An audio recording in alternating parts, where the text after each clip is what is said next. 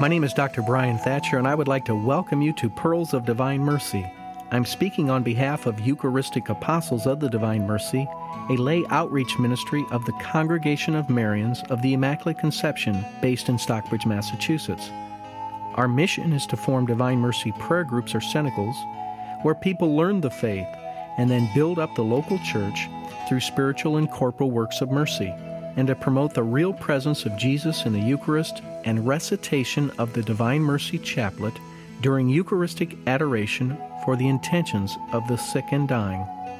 Our website is at www.thedivinemercy.org, thedivinemercy.org. For information on the ministry, please call us toll-free at 877-380-0727. All callers will receive a free prayer card with the Divine Mercy Chaplet on the back. Quotations of St. Faustina are taken from her diary, Divine Mercy in My Soul, copyright 2001, Marians of the Immaculate Conception. Today's topic will be the novena before the Feast of the Divine Mercy. On another show, on another occasion, we will be talking about the great Feast of Divine Mercy, the first Sunday after Easter. We do know that St. Faustina's diary contains 14 passages in which our Lord requests that a feast of mercy be officially established in the Church, and Jesus asked that the Feast of Mercy be celebrated on the first Sunday after Easter. That day is a day of grace for all people, particularly for great sinners. He told her, "This feast emerged from the very depths of my mercy, and it is confirmed in the vast depths of my tender mercies." Bringing joy to all the people, Pope John Paul II fulfilled Jesus' request on April 30th, 2000. He declared that the Sunday after Easter would be celebrated throughout the world as Divine Mercy Sunday. One of the preparations for the Feast of Mercy consists in the praying of the Divine Mercy Chaplet on each of the 9 days, beginning on Good Friday and extending to the feast day.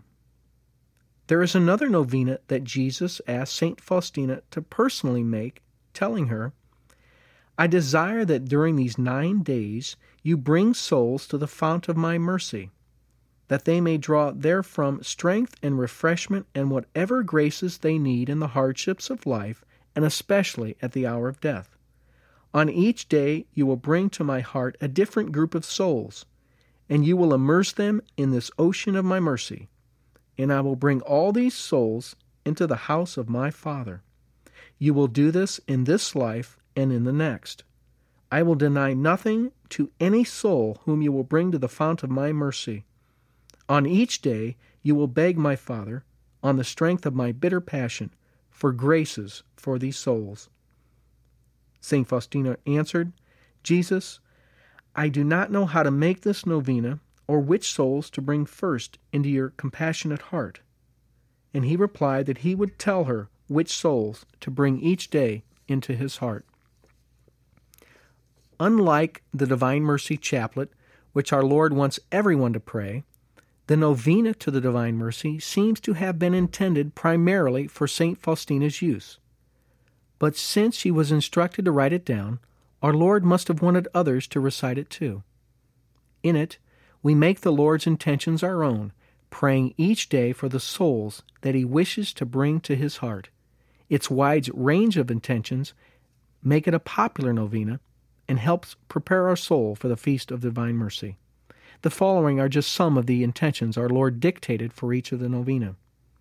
On the second day, "Today bring me the souls of priests and religious and immerse them in my unfathomable mercy. It was they who gave me the strength to endure my bitter passion. Through them, as through channels, my mercy flows out upon mankind." On the fifth day, "Today bring to me the souls of those who have separated themselves from my church, and immerse them in the ocean of my mercy.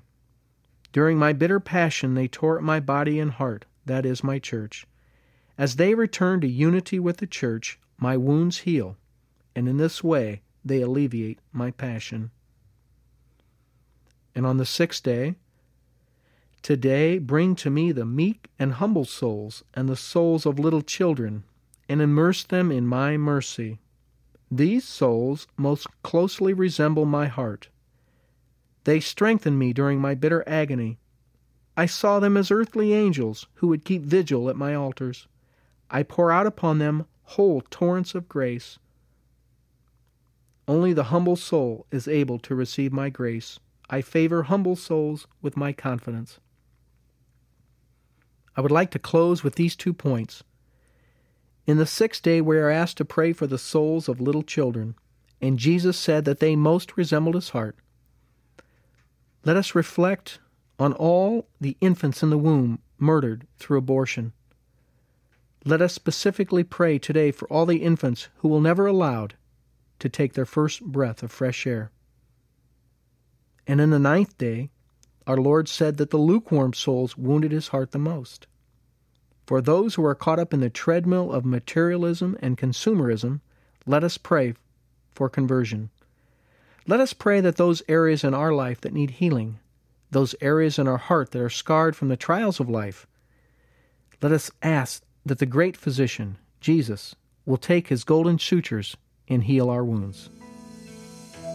Thank you for joining me, Dr. Brian Thatcher, for Pearls of Divine Mercy. If you would like to know more about our efforts to form Divine Mercy prayer groups or cenacles, and to promote recitation of the Divine Mercy Chaplet during Eucharistic adoration for the sick and the dying, please call our ministry toll-free at 1-877-380-0727, or look at our website at www.thedivinemercy.org, thedivinemercy.org. All callers will receive a free prayer card with the Divine Mercy Chaplet printed on the back.